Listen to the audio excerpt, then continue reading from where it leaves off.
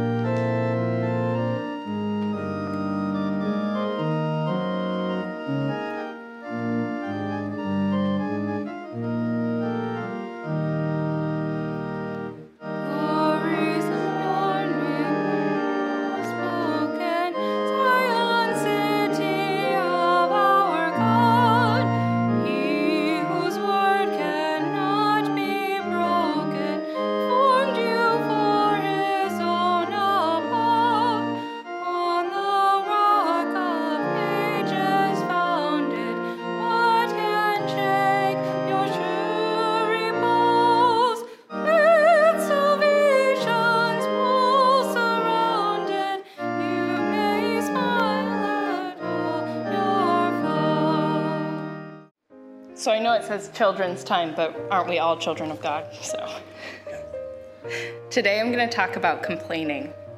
In the first reading, Exodus 16, I'm going to read a section, 2 through 4. In the desert, the whole community grumbled against Moses and Aaron. The Israelites said to them, "If only we had died by the Lord's hand in Egypt. There we sat around pots of meat and ate all the food we wanted. But you have brought us out into this desert to starve this entire assembly to death." Then the Lord said to Moses, "I will rain down bread from heaven for you. The people are to go out each day and gather enough for that day. In this way I will test them and see whether they will follow my instructions." So let's think about some things we may have complained about in the last week. Did you complain when it rained last weekend? Did you complain about the heat this weekend? Was there some food that you just didn't really like or an activity that you might have thought was boring? And did that complaining change anything? Did it make the rain stop? Did it make that heat any more bearable? Did it make the food taste better or that activity go faster? When we complain, it shows that our hearts are not grateful for the things that we have. God wants us to have grateful hearts. God also wants us to come to God with our requests rather than complaining when we didn't get it our way. That doesn't mean that God will always give us exactly what we want, but we can trust God to give us exactly what we need. Today, the part of the story that I read, the Israelites were complaining in the desert. God's people had seen God do amazing things, yet they still managed to find things to complain about. And we still heard how God was gracious to them and provided for them, even though they were ungrateful. God provided bread from heaven, which the people called manna, and that word means, "what is it?" because the Israelites had never seen anything like it. Each day they would collect enough for that day, and if they collected more, it would be rotten by the next morning. God wanted to teach the people to trust God to provide for them. God provides for us even when we complain. This also happens in our lives. We might want something, and then we're provided not with what we wanted, but what we needed. Say we wanted a sugary treat for a snack, but instead we were given a healthy fruit and granola bar. We got what we needed without getting what we wanted. God works this way as well many times in our lives. We are just reminded God provides even when we complain, and he provides what we need, which might not be what we want. Let's pray. Dear God, thank you for providing for us even when we complain. Please forgive us for being ungrateful and give us hearts that love you more each day. Thank you for giving us what we need always, and help us to see what you have provided as a gift to be thankful for. Amen. Thank you. Yes, we are all children, and often that's the easiest part for us to understand, so thank you. Please stand as you are able. Let us welcome the gospel.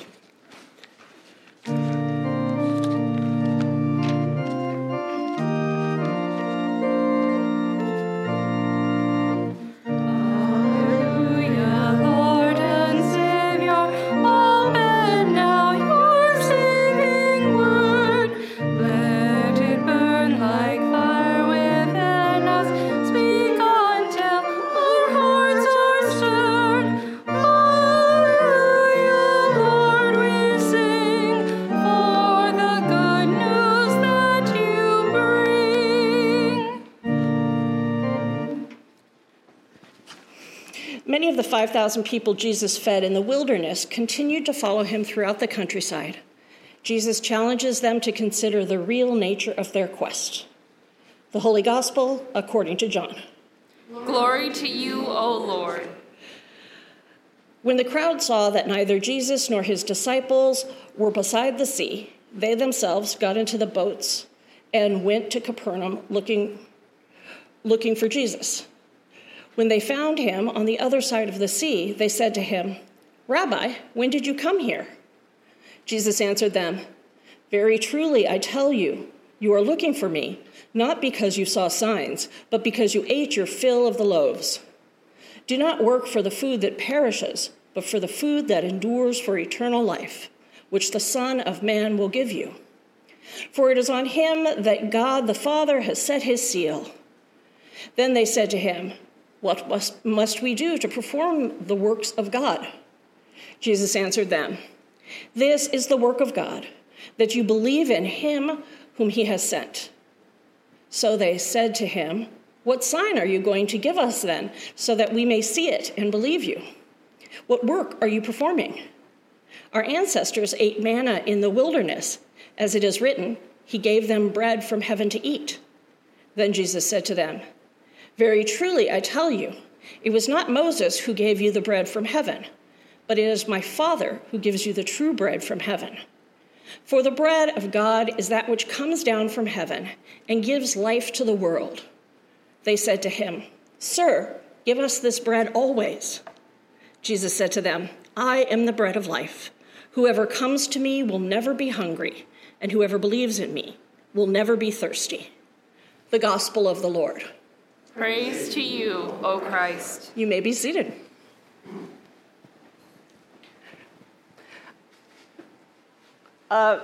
Before I went to seminary, several years before, I was a corporate trainer. And I'm going to just assume that anybody who has worked professionally has been to some sort of professional training.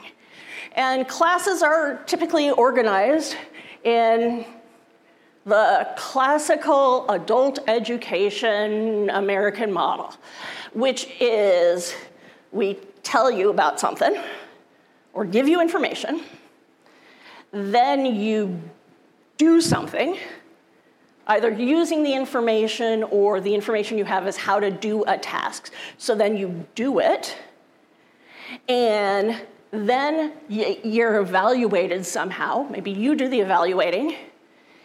Do you know how to do the task, or have you gained the information that you need to have? Then we say thank you, everybody go for a little break. You know, there are cookies out in the lobby, and then come back for another lesson. Is that relatively familiar to everybody? Yes. Okay, so I want to contrast that with this being the third week in a series of John texts. The first week, we talked about Jesus sending the disciples, gathering the disciples, and reminding the disciples to rest because they were being pressed in by a crowd. Okay, go do the job, then come back, then take a break. We're already not in the right order. Then last week, we had Jesus feeding the 5,000 and all the loaves being gathered up and the disciples being sent and, reminded that they were being sent out into scary, unpredictable circumstances. Okay, have a snack or a meal or do the task, which is feeding, and then get the warning that this is going to be really hard. Well, that's okay, I'll be with you. Now, this week, let me try to explain it to you, because as we're evaluating, did you get it or not? The disciples are still asking the question, those who were following him, how do we get this bread? How do we do the work of the one who sent you? This is not correct learning order. So I'm not going to, advise Jesus on pedagogical style, but I think instead maybe we can learn something from the order that we get these lessons. And this is not the last of the series, but the order that we get these lessons. As people who often want to know first, gather information, have the rules set out for us and the specifics of a task described to us, maybe performed for us, so it's clear, and then be taught to do it and brought through it really carefully. To be thrown into ministry is really scary. But that's the world we live in. We don't get to live ministry in order of, okay, I'm going to learn how to do it, and then I'm going to practice doing it, and then I'm going to show you that I can do it, and then I'm going to go take a break. That's just not the way we get to live. That's not the way we get to minister, because we encounter work that we're called to do simultaneously with learning how to do it, simultaneously with learning how to trust God to give us the capacity to do it. It comes together, which doesn't mean there's no growth. It just doesn't happen in a nice, orderly fashion. We get to learn as we go. A couple of things that we have to take from this. One is, we're going to mess up. I mean, anybody here, the first time you tied your shoes, did it perfectly? No. First time you went on Zoom, did it perfectly? No. Where is this plugged in? I don't know if I've got this downloaded. I mean, it doesn't work that way. But the first time you went on Zoom, it's unlikely that it was like, oh, I want to learn how to do Zoom. I got a little bit of time, I'm going to learn how to do Zoom. No, you learned how to do Zoom because you wanted to participate in something that was on Zoom, right? I mean, maybe there's a couple weirdos in here who just did it for kicks. But the rest of us, right? We did it because we had to learn it. But that means we have to be humble enough to say, okay, I'm not going to do it smoothly. I'm going to do it wrong. And the evaluation piece isn't, do I know how to do it? Have I passed? It's, how do I do this better next time? What's going to make this easier? What's going to make it faster? What can I now help somebody else who's fumbling through it do? Because that's the other thing, right? Once you're on Zoom, if you're in the room with somebody else who's trying to get on Zoom, you're over there going, no, you got to click on this. Because you learned it.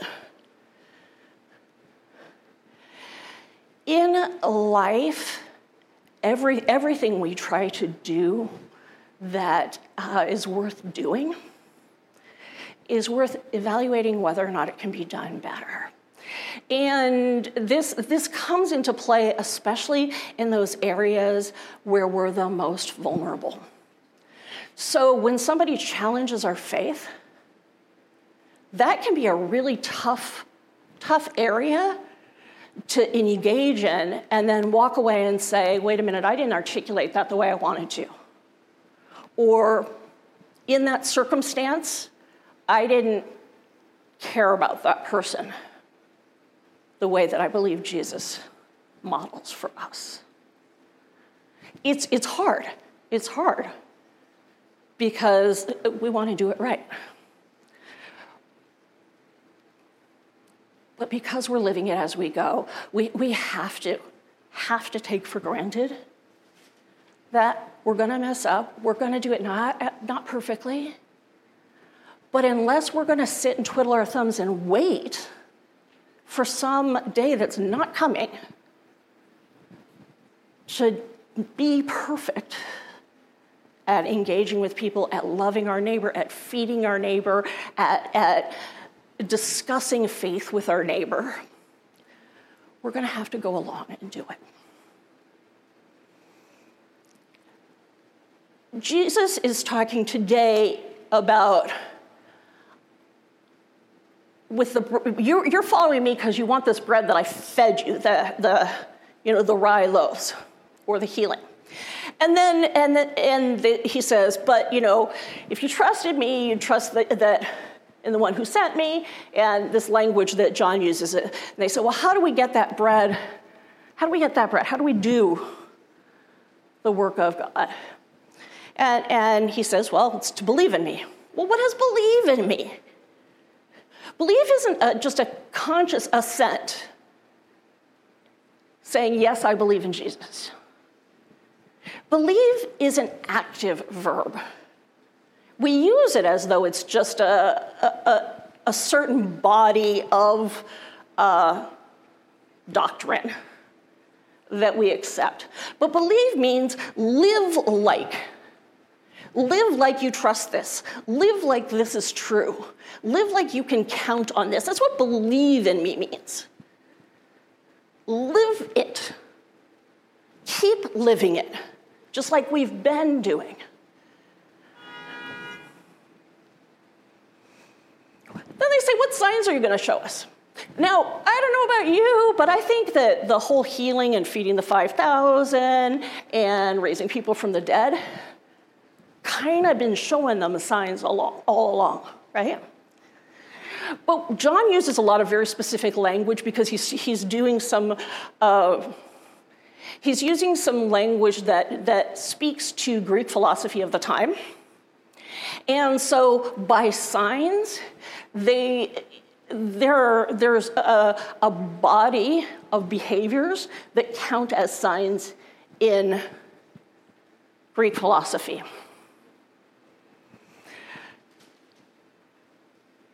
There are so many coded words in John. It's really, you can study any passage of John for weeks, and there's tons in there.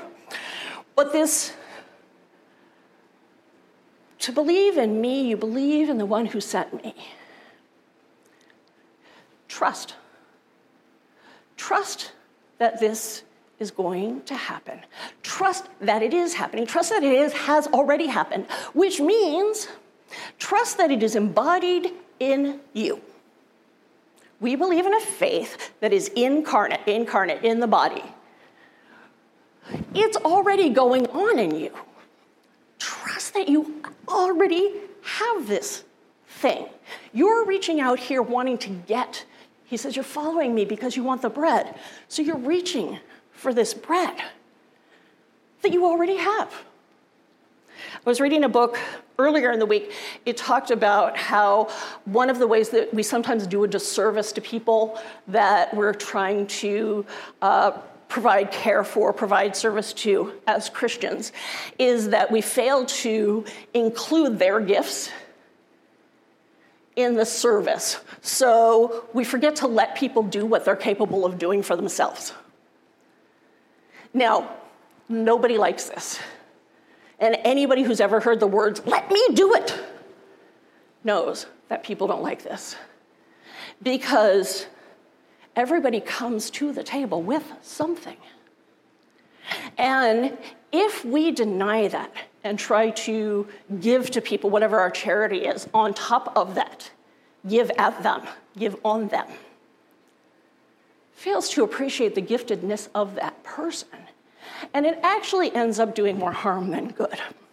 Which doesn't mean we don't care and doesn't mean that people don't need. It means that we need to let people participate in their own receiving. And for us to participate in our own receiving, we have to recognize what we've already got.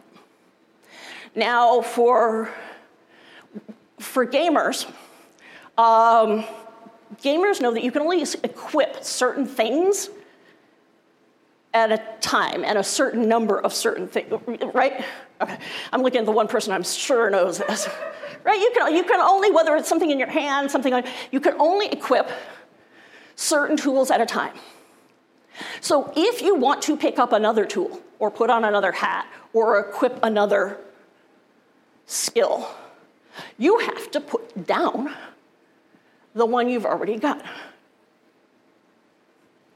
If we're reaching for, I want from Jesus, I want to be fed, I want this power, I want to be more secure, I want to be more comfortable, what are we not hanging on to or valuing? And as Amanda, what we have, and as Amanda talked about today in giving thanks, being grateful.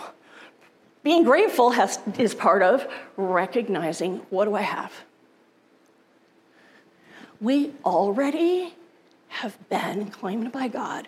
We already have God's grace. We already have the food from heaven. We just gotta continue to live in it. It means asking questions. It means being humble. It means fumbling along and then being embarrassed about it and acknowledging. But mostly it means trusting that when God promised to be with us, God is. Let us have this bread always. I invite you to sing with me this hymn. Amanda's going to sing the verses for us, and we will sing the refrain. Please stand as you are able.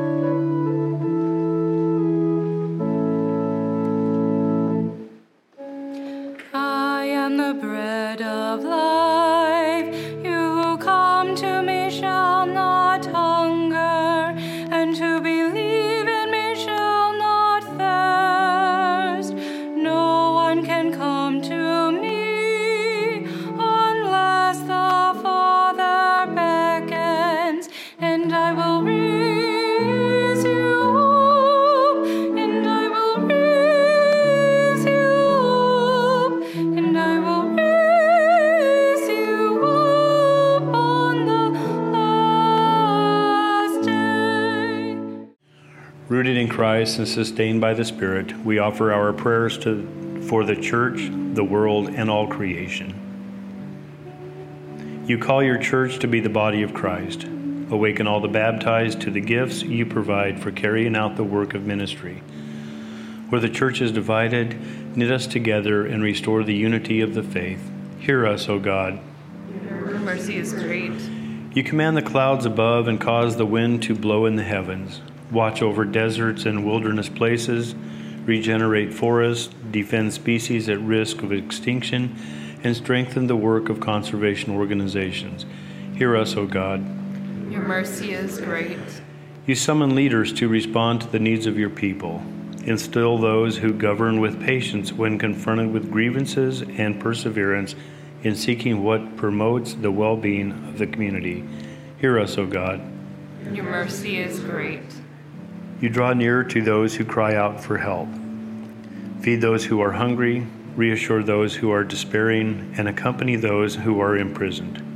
Rain down the true bread from heaven that gives life to the world. Hear us, O God. Your mercy is great. You receive all who come seeking a sign of grace. Make this congregation a place of hospitality for those accustomed to rejection, to those who have felt excluded here or elsewhere. Prepare us to welcome them in the name of Christ. Hear us, O God. Your mercy is great. You prepare us for ministry.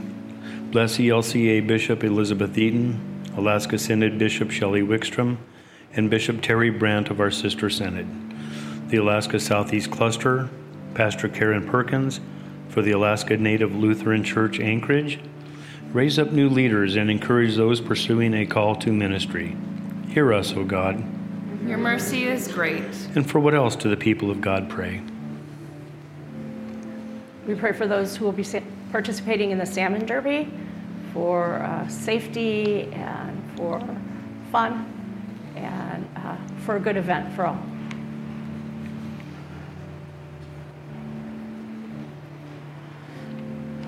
You provide food that endures for eternal life. Sustain us each day with the bread of life until we are gathered with all the saints and feast together at your heavenly banquet. Hear us, O God. Your mercy is great. We lift these and all our prayers to you, O God, confident in the promise of your saving love through Jesus Christ our Lord. Amen.